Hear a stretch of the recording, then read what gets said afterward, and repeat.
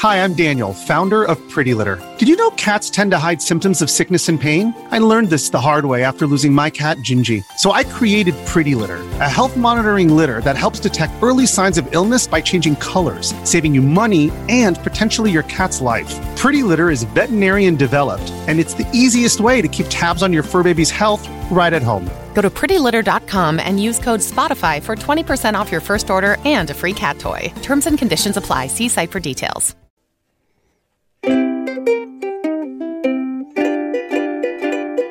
Starten Kiefer Titelpigs, yeah.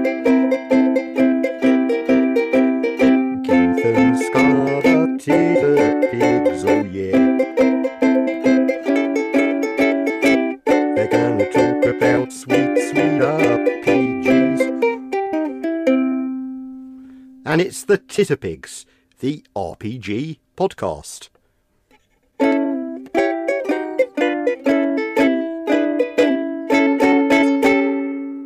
Am I getting paid for this one?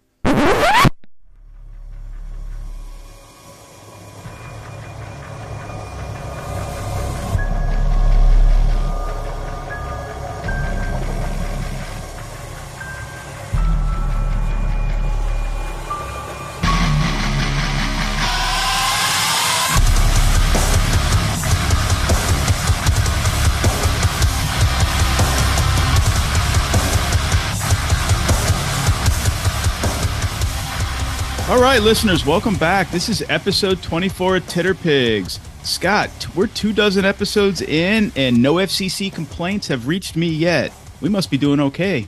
We definitely are. And, you know, to be fair, this podcast is a lot cheaper than 24 eggs right now. So definitely keep listening and get your money's worth out of this one. So, yeah, we are back with another interview. Keith and I got tired of talking to each other, so we decided to have more and more people on here to share the mic time. And so we have two very interesting gentlemen on here. And before I announce them, you will probably lead in with the most important question that is burning down the walls of anybody who knows who you two are. How do you pronounce your game? Pelle and Johan from Stockholm Cartel. And it's Mörk. Borg? No, it's Bud from Bud RPG's review says it's Mörk Borg. Is that how you pronounce it? So please help. It's you can pronounce it in a lot of different ways. Right. So we've learned the last couple of years. But in Swedish, I think it's intended to sound Mörk Borg. Okay. But that's apparently that's pretty difficult to say because not all languages have those sounds. But Mörk Borg is totally fine. Okay. Thank you. I appreciate that. So the podcast is over. We're done. We've pronounced it correctly. Thank you for coming. No, that's great. And for, I don't know how Keith is, but you know, for the standard Southern California person such as myself, I cannot roll my R's. So even if I wanted to, it would sound worse than trying. So I will just call it Mörk Borg from this point on, if that's okay. But welcome both of you. Thank you so much for for taking up your precious time to come talk with us on our itty bitty podcast. We have several things that both Keith and I are curious about. We have questions from listeners. It's unfortunate that my son is still in school, or he would be hovering in the background. We will cover that a little bit later. But yes, so thank you and welcome. Thank you. Yes. Yeah, thanks a lot. Well, Keith, how do we usually start this podcast? Drinking beer? No, no, that's usually me while we're on the air. Usually we ask, our guests from the first time they're on the show, what has been your introduction into role-playing games? What was your gateway drug, as it were, into the gaming scene? That's kind of the next burning question. How did you guys, hit the ground running? I usually start because I'm the oldest one. Oh, okay. Wow. I know the feeling. Himself out. I'm Pelle Nilsson. I'm the writer of, for example, Mörk Borg. Mm-hmm. I got into role-playing games maybe 1985 or something like that, 84, 85. And that was a golden age for role-playing games back in Sweden then, the first golden age. Now we're in the second golden age, they say.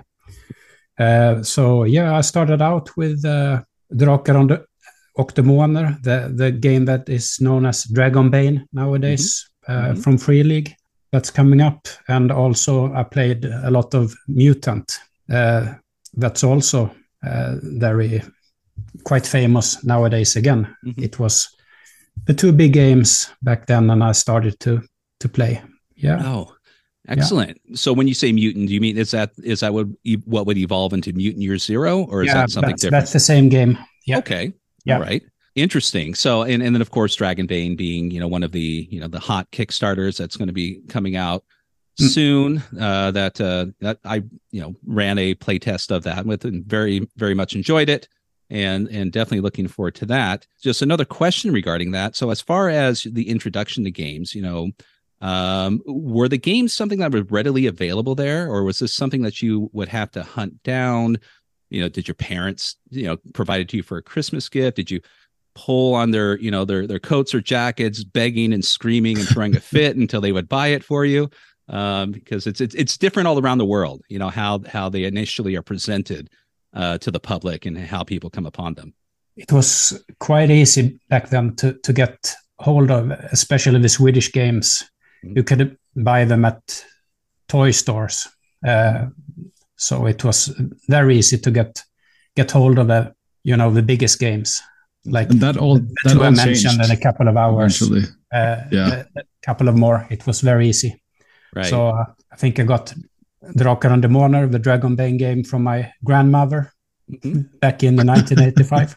And I was like during the first golden age, as you mentioned. I think that all stopped in a way with, I'm not sure if Kult, that game, ended it, but it certainly ended you finding games in toy stores.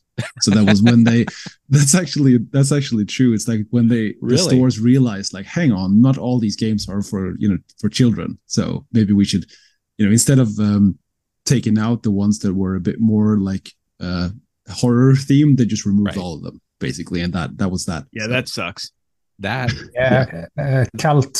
The Cult game was released 1992, I think. Right. Yeah. Then it was we also had, not as big as in the US, I guess, but we had some satanic panic going on. Yeah, so they removed all the role-playing games from the toy stores and so on.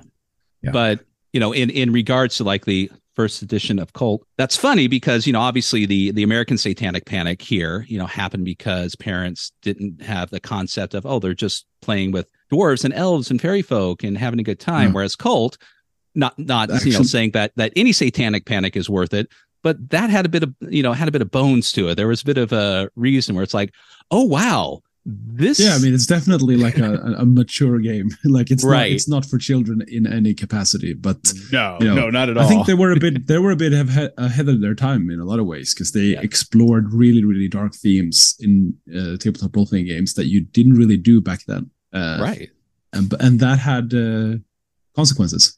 Yes. Oh, so Johan, since admittedly you're younger, did you get your start in gaming before Cult, or was that about the time where you got your start in gaming? It was let's see. No, I was 11 years old, I think, when I first started, and so this was a bit after Cult was released, because I'm very, very young, and I think the first game that I played was also Mutant, actually. Okay. It's post-apocalyptic game that later evolved into Year Zero and Mutant Chronicles and all that stuff. So that was the first game I played, and then some Drakar Demoner, as Pelle mentioned, and then we got into Cult and like Call of Cthulhu and the more sort of horror things. And I dabbled with, like, we played a lot of like freeform stuff, so things that would, I think, now be considered like indie games, or more like rules, like games with no rules at all. We were just made shit up.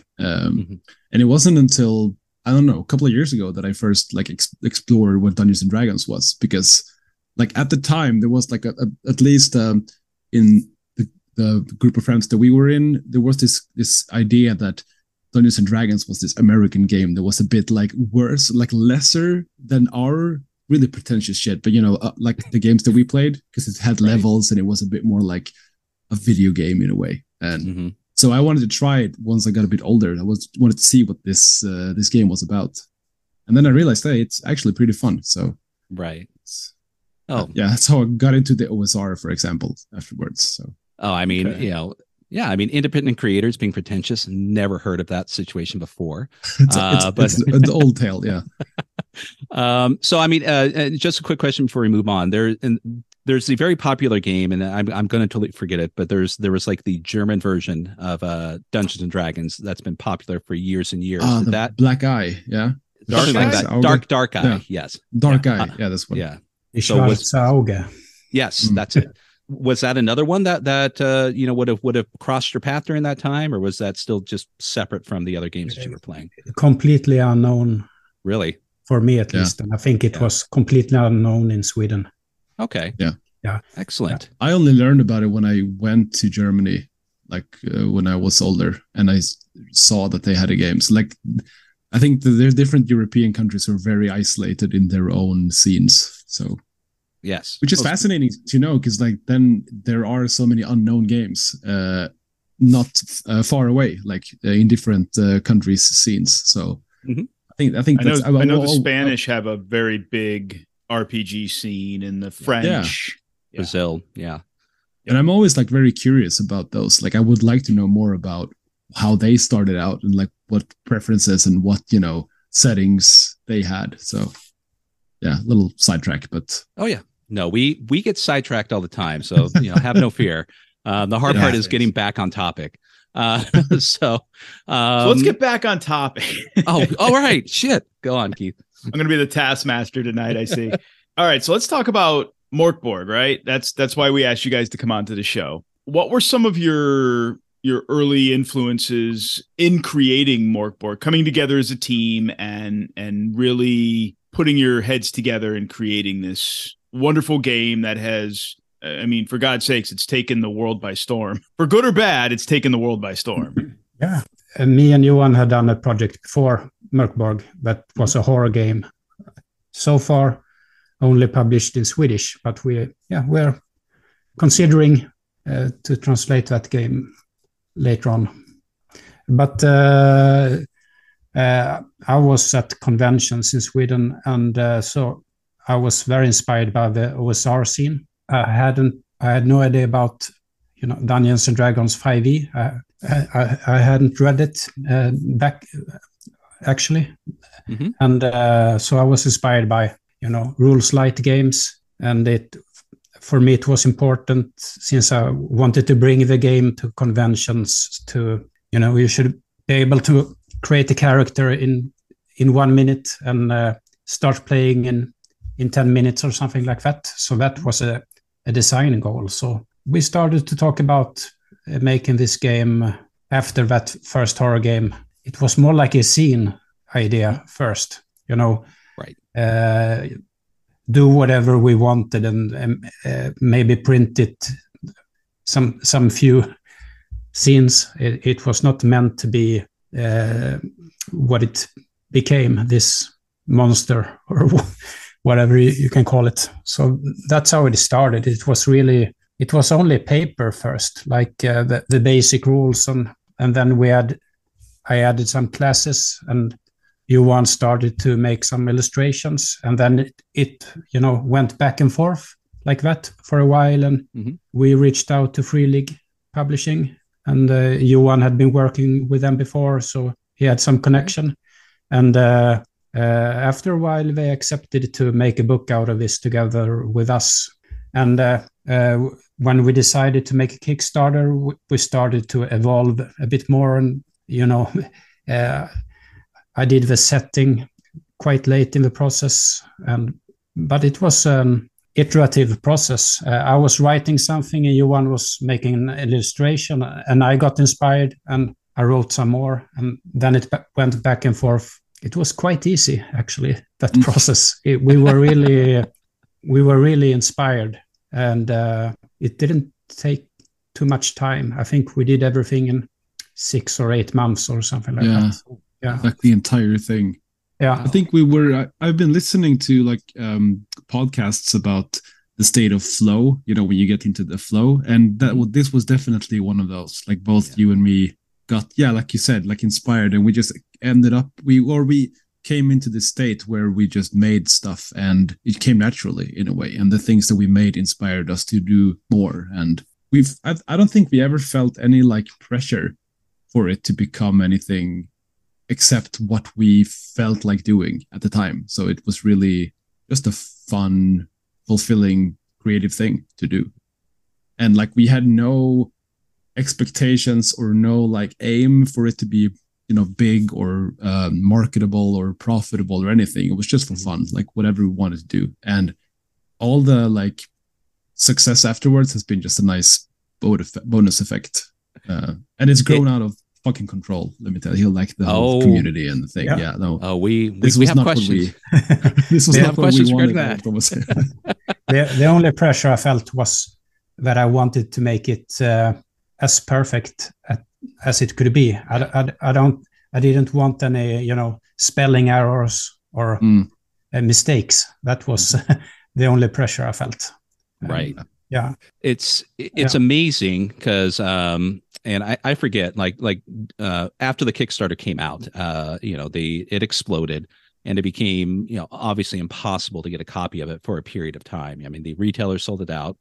And I think I made some sort of comment, and I forget it was either you, Pelle, or Johan, who sent me a direct message and say, "Hey, I've got a copy next to me. Just pay, if you just want to pay for it, I'll ship it to you." I'm just like, "What? This you would never have gotten something like that from most creators, I would say. I'm not saying all of them, but I mean, it was quite a bit of a shock of just not really? not. Yeah, well, I mean, not here's a link to something where you can go get it. It's just like, I got it here and I'll send it to you. But going back to the evolution of Borg, when it arrived, it included the reprint of the original Borg pamphlet that you guys had. And if you, for the listeners, if you don't have a copy of this, to see the, where it started and where it ended up, it's just the path in between is just amazing. It's mind blowing because there's very little, I mean, other than, the basic rules between that and what Borg evolved to.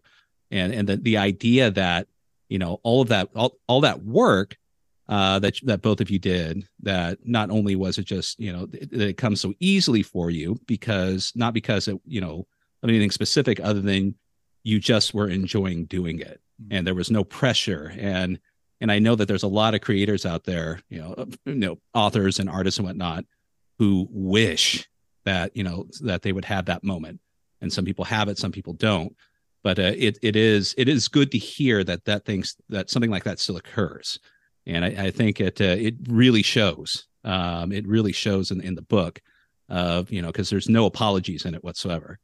This is your creation. If you like it, great. If you don't like it, fuck there's off. Other games for you. There's other games, and even then, it's like, you know what? I'm tired of listening to you complain. Here's a black and white version. So can you please shut up? So yeah, I mean that's fantastic. We basically made it for us. Like that's the thing. And apparently some other people also liked it, but it was only ever for us and the group of people like around us and the people we play with. So I think that's maybe, I don't know, a lesson or like a tip to like don't think too much about. I mean, it's not the most common tip to like don't think about your audience, but like don't make it first and foremost for you. I think like make something that you enjoy, and then others will enjoy too. Hopefully, or they'll hate it. But that's it's better to be loved and hated than to be just meh by everyone. Yeah, I think. Oh, absolutely. Speaking of love and hate, right? How do you guys deal with the like the negative comments, right? Everybody loves to get like positive feedback, right? I love your game. But how do you guys deal with the, it's like art trash or this game sucks? I can't read it. Yeah. Yeah. Because I have seen tons of it.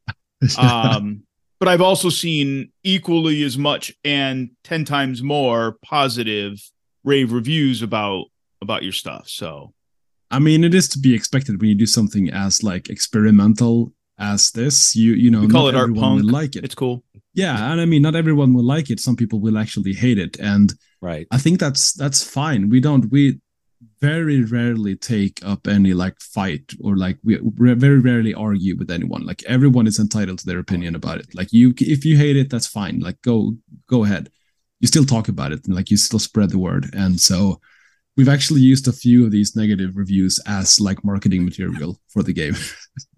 So there's this one review where the guy said like, "Oh, it's so like badly designed. I just want to like set it on fire," and like that played into our hands perfectly because that's what we ask the player to do. So yeah, right. Thank you. And yeah, it's fun. Yeah. We have a bit of a distance to it, I think. I laugh at it. I do enjoy some of the comments that on the social media that is seen. I mean, obviously, like you said, you don't get into it, but a lot of these, one-line quips or things that pop up every once in a while, and just delight the crap out of me. And I'm usually laughing in tears when I've seen them. I mean, that the most recent one where someone was, if you think Mörk Borg is one of the pinnacles of RPGs, you should shoot yourself or burn your. That was nasty. Yeah. Oh. And then your guys' response was hell yeah, and then the newly created that very day the Pirate Borg account chimed in. They're like, ooh, do Pirate Borg next. And it was just hilarious to kind of just kill them with kindness, so to speak. Not necessarily kindness, but you're showing that you're not letting them get to you, and it just kind of adds to the charm. I just think, hell yeah, you should have an opinion about this. That's nice. Right. We just love that people are passionate about it. So right. I love the game. I love the book. I can't visually read some of it because of the fonts used, and me neither, that's man. okay. But why yellow? Go ahead, Keith. Why yellow? Why yellow? Why yellow? Look at your bookshelf. How many yellow books do you have? 2 now. Yeah, exactly. Like they stick out from the shelf. They stick out like these are loud. I know where my Mörk Borg stuff is. Exactly. So, that's I know where they are. There's your in answer. A box with my other digest books. But yes, they do stand out. Yeah. So okay, fine, fair enough. You win. So Johan, you have a background in design and art. Is so Yeah, I do. I'm like a traditionally schooled graphic designer. So okay. This is just like with Pelle, this is my side gig, just a hobby thing. So right. Mm-hmm. In my daytime, I make way more boring designs. I'm sorry to hear that. Yeah, no, it's fun. I really enjoy making different styles. And so, right. But this is my chance to like draw demons and skulls and shit. So nice. I tend to do that. But it shows. I mean, between the merging of the writing style that evokes that world that Pelle has created, and and the design that you've added to it, it just it merges. And we're here fanboying out a little bit because obviously we're fans of it. So so take it. But no, it for me, a lot of people, the different formats and everything of the words and the different fonts and everything. And I brought this up before in other podcasts and discussions, but one of the biggest hindrances for a lot of the RPG books out there is for those who are dyslexic, who just, you can throw down a normally formatted, book, and it's going to take me forever to read it because just, reading line after line after line, everything just kind of glazes over and you got to go over it again. Whereas, with books kind of like Mörk Borg, who take that artistic approach, appeals more to way, my brain kind of goes when it goes to reading, and the whole, twisting and curving and different aspects of it. Now, it's not all of it's legible, but still a lot of that different format and the little chunks and whatnot. Makes it a lot easier digestible than someone slamming down a gigantic book with just, bricks of paragraphs and paragraphs of pictures, interspersed between them. And I think that's maybe one of the reasons why a lot of people out there enjoy it, because the rules light aspect, of course, but that non-traditional format does make it more easily digestible and easy to remember, and then when it's all said and done, of course, at the end, it's like, we've encapsulated it all in 2 pages here for you. If you couldn't get through all that, here it is again for, to make it, a little bit easier to reference, because it's easier to read, but it's a pain in the butt to reference afterwards. I, for one, enjoy that format. I know that's, why my son and his friends really enjoy the format, and on top of other many more reasons. But he's kind of like me, if he's forced to sit down and read something in length, it just kind of zooms in the background. But he can, go through a book like Mörk Borg or something in similar format, just like that, because it breaks it up, and so his brain can kind of take a rest in between. So I'm sure that wasn't a conscious effort, but it is a plus. It definitely is a plus for a lot of people who not a like conscious effort in that way, but I've heard this before, and I've heard the exact opposite as well, which is fascinating. Like right.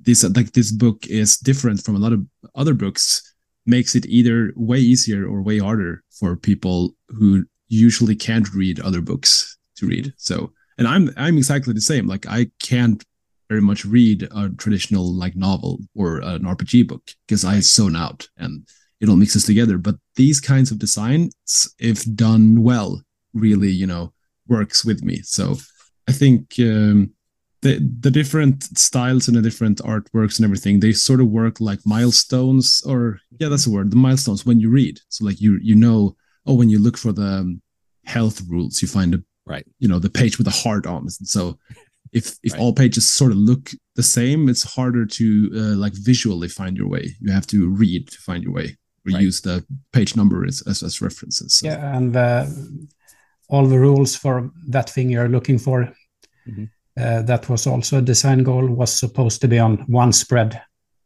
Oh, really? Yeah, so you didn't have to flip back and forth to find the thing you wanted to read about. And it's definitely a plus. I mean, absolutely. As we all know in role-playing games, a lot of the biggest issues is, the layout of the rules in the book. It's like, God, how many books do people own that just have, little bits of tape or whatever, notating every single freaking page because the index is horrible and you just can't open it up.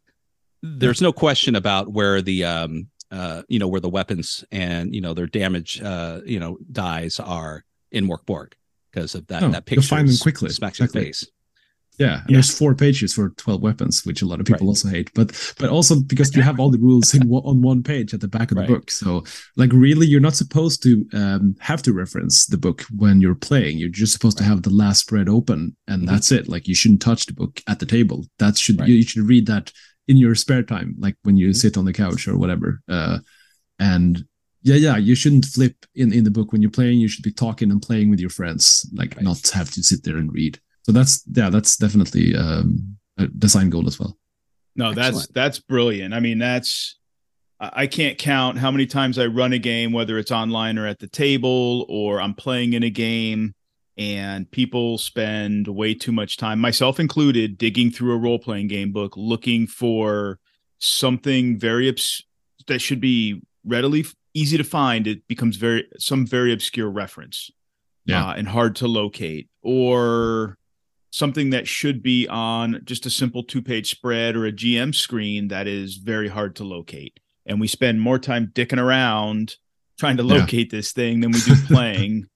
And it's frustrating, but you have the 2-page spread at the front and the 2-page spread at the back, 2 different purposes, obviously, but they make doing either playing or character building and world building stuff super easy. So as a player and somebody who runs the game, thank you. Yeah. Yeah.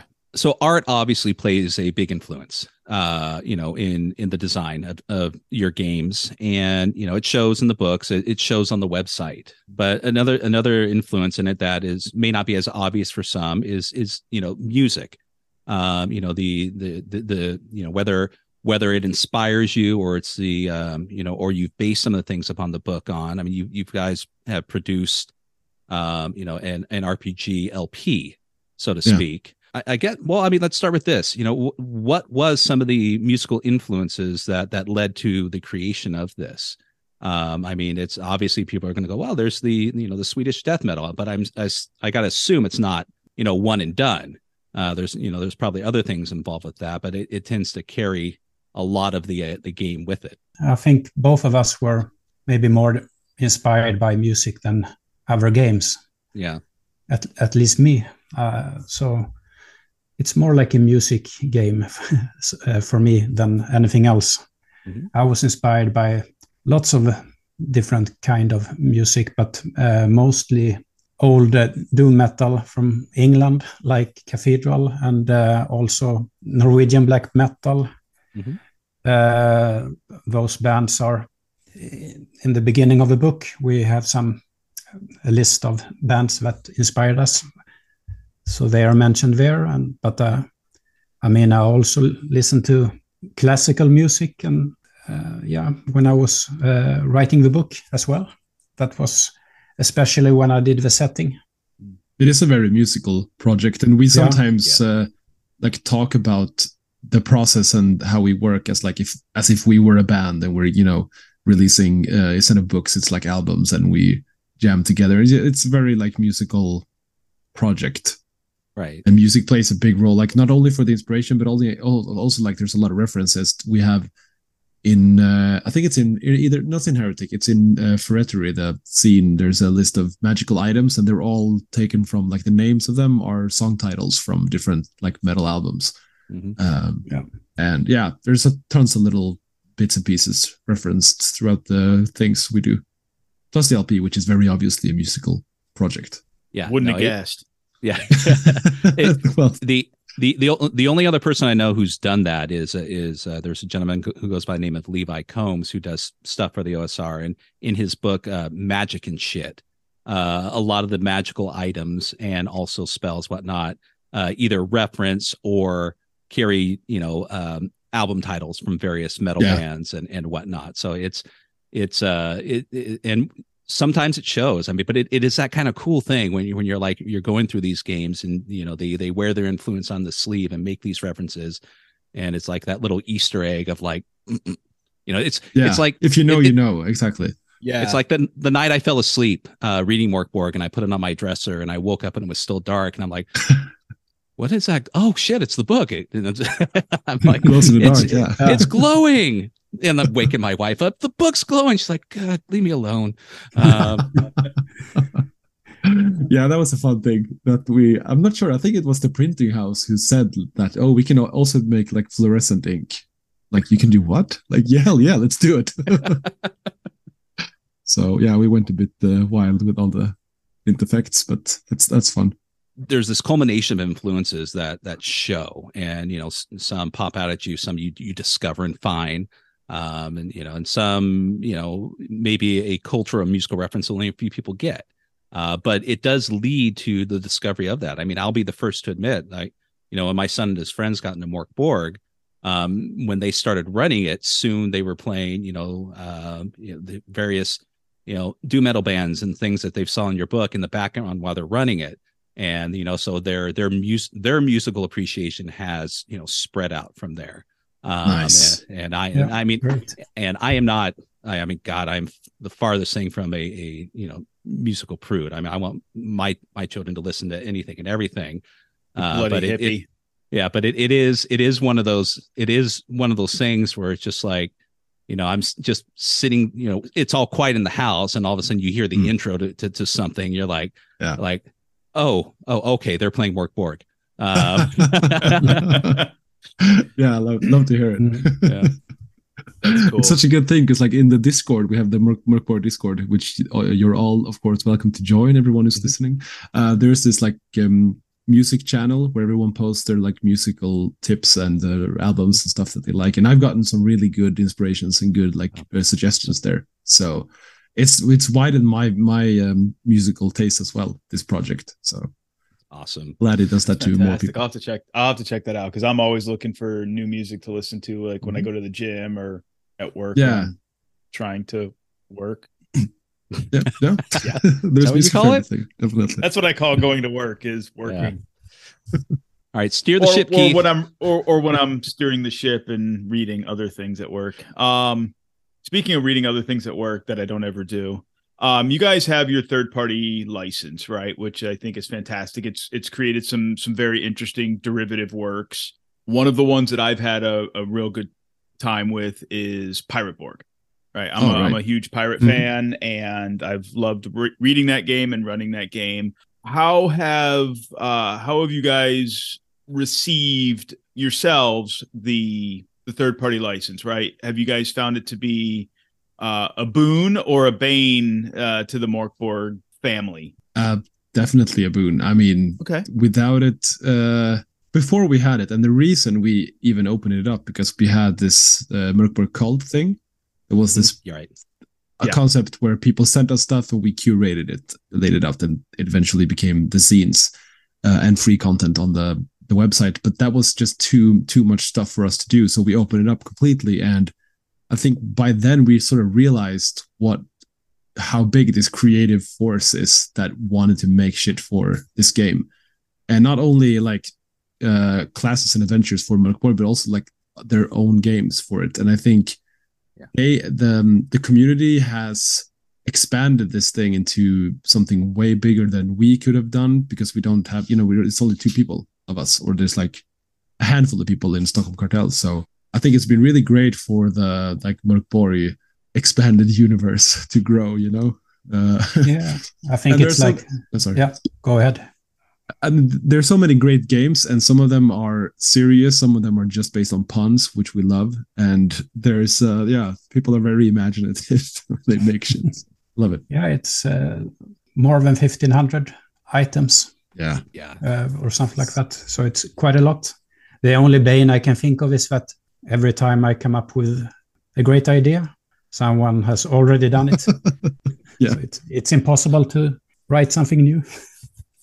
Yeah, that's kind of where I was wondering, like, if that was an inherent risk with having that third-party license for your own creative processes. So I can see where it is a risk then.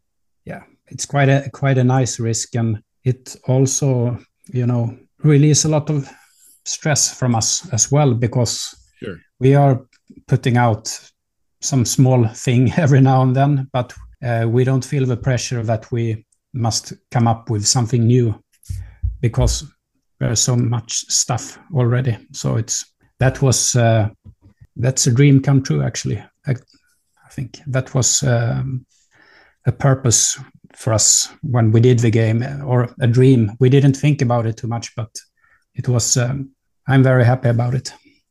It's like a self-playing piano by this point. Like you said, we created a monster that is now walking on its own legs, and like we can't control it, and maybe we shouldn't. It's in the hands of others now, and we still do make our stuff, but we're creators amongst other creators now in this Mörk Borg doomed world.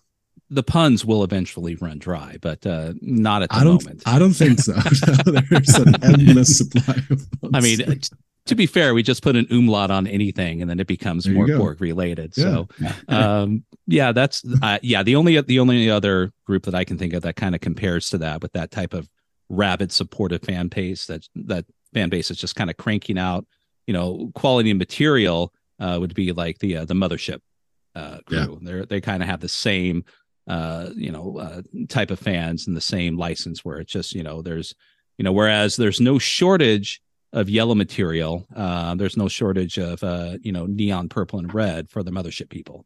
So it's no, they're really impressive, and I think Mothership is an awesome game, and can't wait for the big box edition to come out on Kickstarter. So a lot of people are waiting for that. So come on, Sean.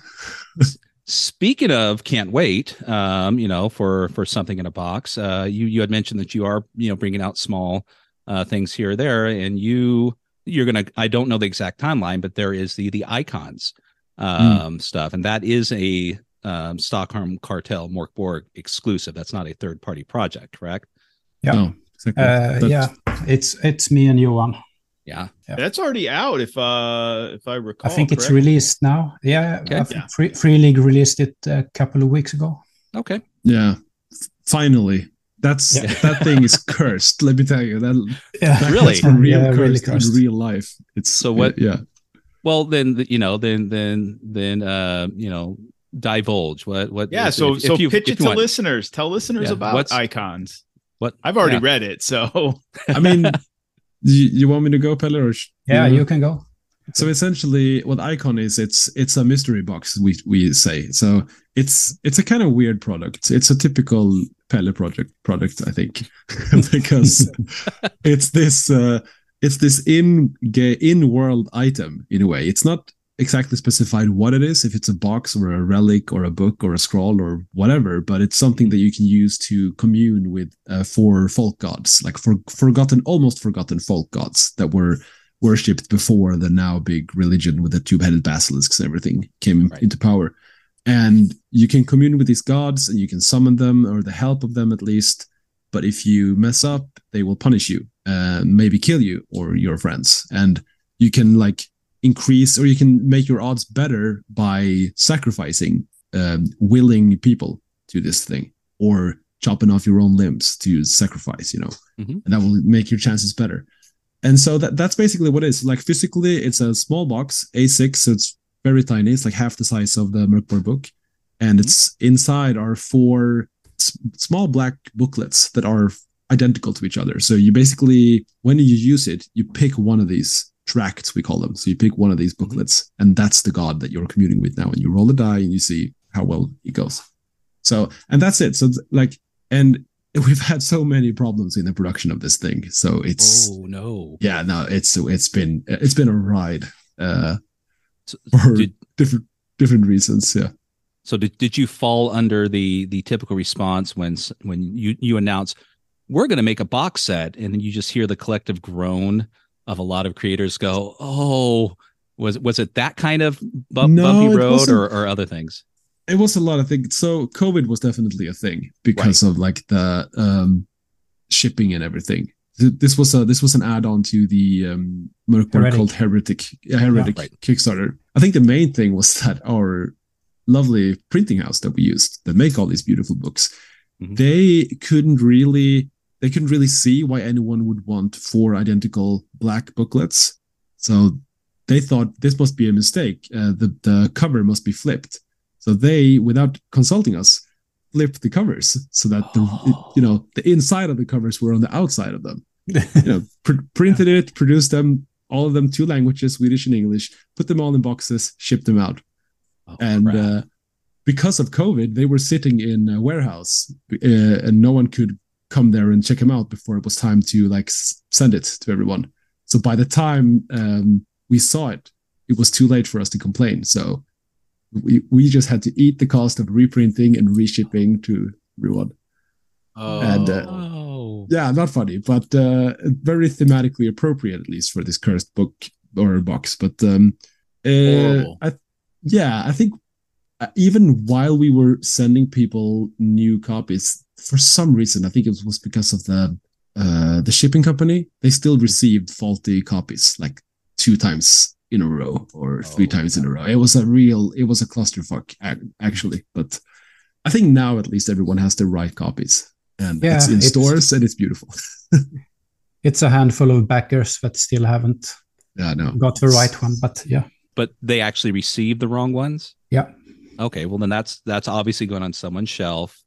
That'll be a collector's item a few years from now. You'll see it on eBay and all that nonsense. People are already selling them as misprint collector items. I'm already seeing them. It's an easy fix as well, because you just have to remove the staplers and flip the cover and put them back together again. So like people are doing that, but we feel a responsibility of giving the people, what they paid for. So we have to make sure that they get it. Despite all of that, it's a cool thing. Okay. Well, Keith, you got yours. So I got it in digital. Okay. Yeah. And I've read it digital. I mean, I like the concept. I mean, me personally, because I do reviews on the Rolling Boxcars blog. So I think for a collector, I think it's, in the Mörk Borg aficionado, I think it's something to have. I think somebody like me that's running it at the table, I don't know that I want my players running around with these icons to long forgotten folk gods and all this crazy ass power, like being potentially unleashed in the world. I don't know. But that's the, I mean, you do you, but I think that overpowered magic items are extremely fun to, put in your hands and into the hands of the players. It strikes me chaos. I might have to go back and just re-add like one line to my review, which has not yet published, but it strikes me as the Mörk Borg version of the deck of many things in a way. In a way, yeah. Yeah, that's right. See, yeah, that's actually true. See, what may change your mind, Keith, is as someone who's run Mörk Borg for a group of teens many, many times, Yeah. That's exactly what they want. I know. So I think one interesting aspect about this thing is as well is that when not to try to like sway your review, because that's not what we're trying to do here, but the fact that you can increase the odds of this succeeding by sacrificing people, and they have to want to be sacrificed. So I did like that. It's a quite dark thing, but like your players kind of have to become these cult leaders that will recruit people and try to persuade them that they should die for the cause of this magic item to function. Like it creates a weird situations and like social dynamics here. Now, I think one thing that gets lost in the because I only have the PDF, I don't have the physical box, right? I think one thing that gets lost in the digital version is the aspect that it's 4 separate booklets. Yeah. Because it's just one running PDF that just transitions from one to the next, and so on. And it just gets lost that it's 4 separate booklets. I didn't realize that until I saw somebody have an open box copy and I saw a photograph. It's a very physical product. You have to sort of lay them out as you would like a tarot deck or something, and then pick one. And that does get lost. Experimentation with form as well. Like this could have been just 4 tables that you roll on, but we wanted it to obviously make the most complicated way possible of making. Oh, you did. Tables. You did. Let's make kudos for that. Well, that's part of it. It's the aesthetic. I mean, and that's kind of what's, with this, the addition of Cyborg, and, people are coming to, expect a certain type of material appeal on top of, just the actual what's inside the books and the rules themselves. It makes sense. And, there's people out there who would, if you would have just done tables, they probably would have went, where's the good stuff? It's again, I'm repeating myself, but it just kind of goes hand in hand. We're getting to about the hour point. I know it's getting late for you guys in Sweden. Do you got time for a couple listener questions? I got time, Of course. Sure. Yeah, of course. Fantastic. I'm not in a hurry. So one of our dedicated listeners and longtime supporter of my blog has two questions. She's a fanatic for Mörk, Borg and Cyborg. She loves your black and white version of Mörk, Borg, and she asked if you guys would be putting out a black and white version of Cyborg. We haven't announced anything yet, but it's not impossible that we do that someday. We'll see. Okay.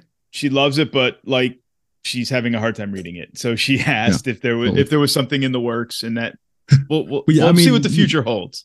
We'll see what the future holds, definitely. Okay. So it took a while for us to make the bare bones edition of Mörk, Borg. So we haven't done one for Cyborg yet. Okay, that's fair. And her other question is, she's a huge solo gamer or GM-less gamer, and with that type of game interface being uber popular today, there are 3 third-party published solo interfaces for Mörk, Borg right now. Is there any plans to either adopt one of those as official de facto, like Stockholm Cartel approved, or as a rule set, or are you just going to let the third-party publishers just kind of have their creative space? We haven't really talked about that, actually. Okay.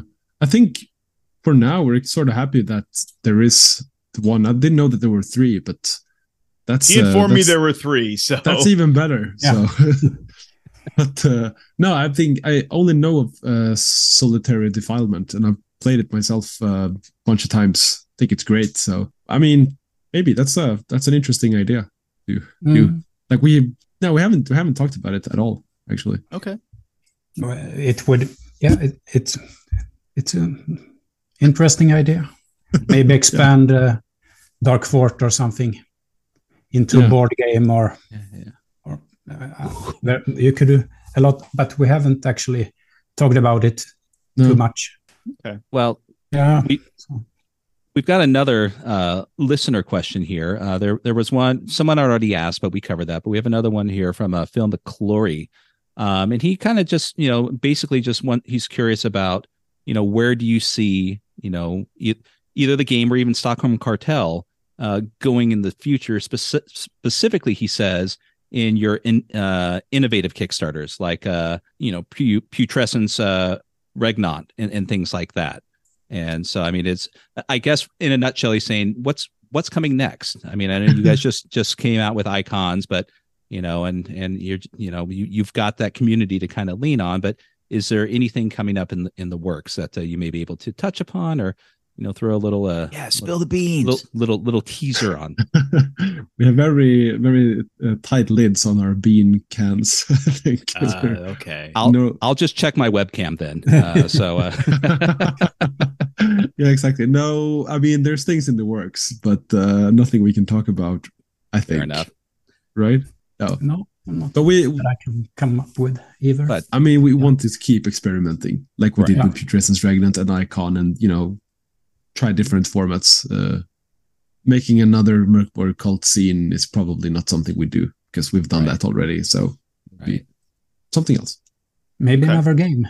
Maybe another game. Who knows? Yeah. But there's But I mean, I think you satiated his question. I mean, there's something. The gears are always turning. Yeah, totally. We haven't stopped working. Well, that's good. At least we know you haven't stopped working, and there's a future to look forward to. So that's good. That is fantastic. Yep. So I'm excited. But, yeah, I mean, it's fantastic. I personally can't say I've got enough good things about it. But before I got to bring up my son and his friends one last time. Keith, do we have any other questions here? We don't have any questions, but I do have one other good thing to say.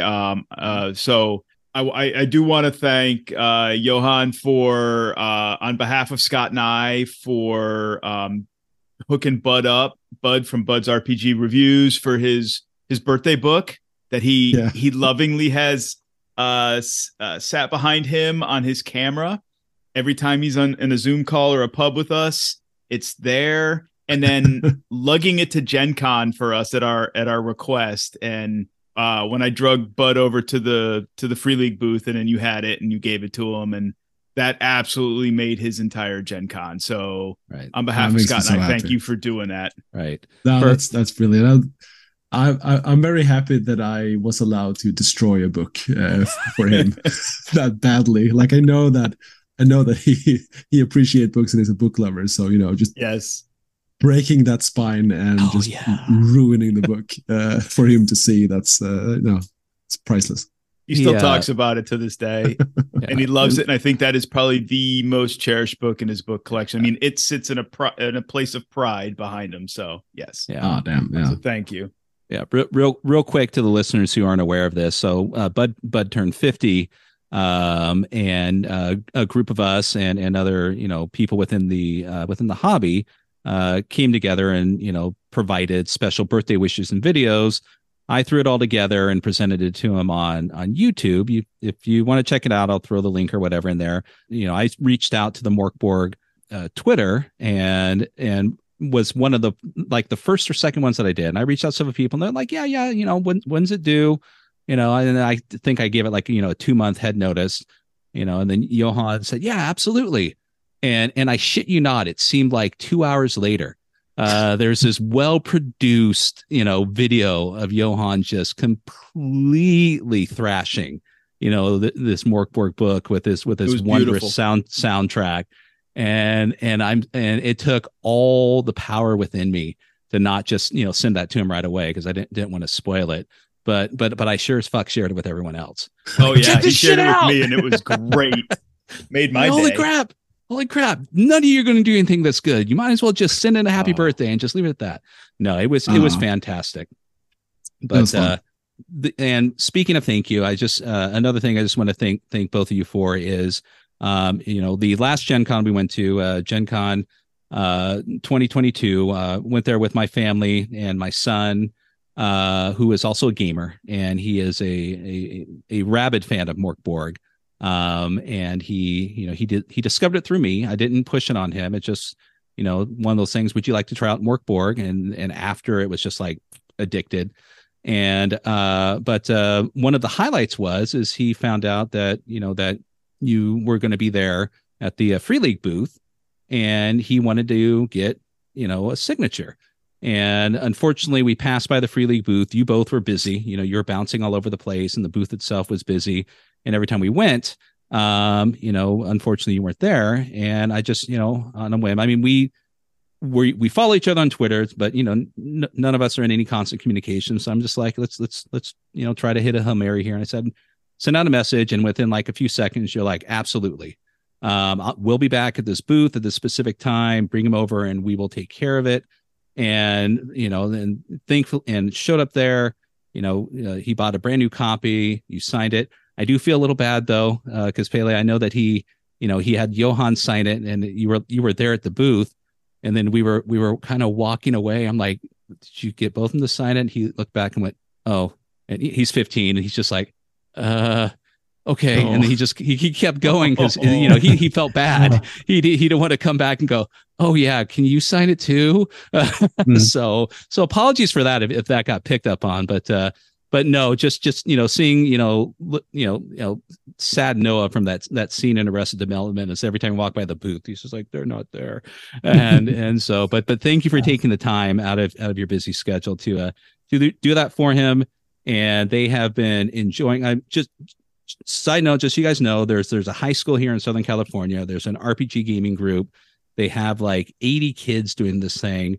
And as of lately, they've taken a break from, it's primarily built upon D&D 5e, but they're discovering playing other games. And as of recently, they are running Mörk Borg there. Several of the kids are. There's several tables running it. They're making their own games with it. They're mashing rules together with it. My son wrote some weird, I shouldn't say weird, but some game where he's like, I'm going to take Mörk Borg and I'm going to mash it with 3.5 because he just discovered D&D 3.5. And I'm like, fantastic. Do it. Good luck with that. And then I'm like, and if you can make sense of that, and if you can successfully merge those together, continue. So the DIY aspect of the game, obviously through the cult and everything shows, but it is being picked up and utilized by, the next generation of torchbearers within the hobby. And hopefully that torch will, continue to carry Mörk Borg forward, either in its current incarnation or some other incarnation. So thank you so much for that. And I have one special request before we conclude. They won't forgive me if I don't ask, but would both of you mind just saying hello to Zane and Noah, and before we conclude? Sure.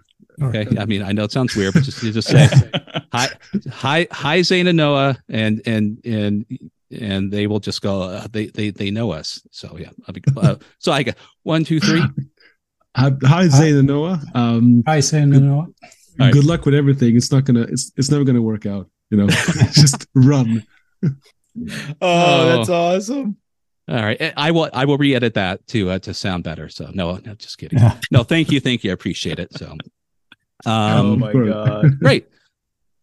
Keith, do we have anything else? No, we do not have anything else other than our usual exit stuff. Okay. So, gentlemen, thank you for spending your evening with us for the last hour. It's been a real pleasure. I am still further fascinated with Mörk Borg and Cyborg, and I still have a new appreciation for icons. Again, I'll smack him after we're done. Yeah, no, he won't smack me. Again, thank you for spending the time with us. This has been enlightening. I look forward to seeing what you guys do in the future with the product line, or even new stuff. You guys keep producing good stuff. So I'm excited. Yes. Thanks a lot for having us here. It's been really, really fun. And excellent. Maybe we'll see each other next Gen Con if you're going as well, or who knows, some other con. Oh, absolutely. Absolutely. And if anything comes out again, we would love to have you, both back on, and anyone else, within your crew at Stockholm Cartel. I mean, it's a, unified force producing these games. So and thank you again for doing that. So, is there, obviously those who are listening know where they can find you. So we will put that in the description just in case. But anything else you either one of you would like to reference before we sign off? I think speaking of cons, we're doing a bunch of cons this year. Some of them, most of them are in Sweden, but we're going to Gen Con and we're going to UK Games Expo. And that's only this first half year. So if you are going to any of these cons, come look for us. We'll bring a lot of stuff. A lot of things that we haven't really found a way to distribute internationally yet. That will be somewhat con exclusive until we figure that out. Yeah, so come look for us. Yeah, I'll post a link to that in the description too, because I know what it is that you're talking about. Cool. And if you meet them at the booth, get both signatures, please. Gents, it has definitely been a pleasure. And for those of you who have made it to the end, thank you. Send us an email. Hit us up at titterpigspod@gmail.com. Drop into our Discord at the Rolling Boxcards Discord. And if it's still working, and if you want to leave us a voicemail on Anchor, please do, or send us a voice message on the email also. Let us know how we're doing, how you enjoyed this episode, and if there's anything we missed. If you have any other questions that we didn't ask, or you'd like to know anything about, Mörk Borg, we'll definitely pass it on. With that, I think we're done. We can go drink now. Yeah. We can put a little bow on this and ride into the sunset.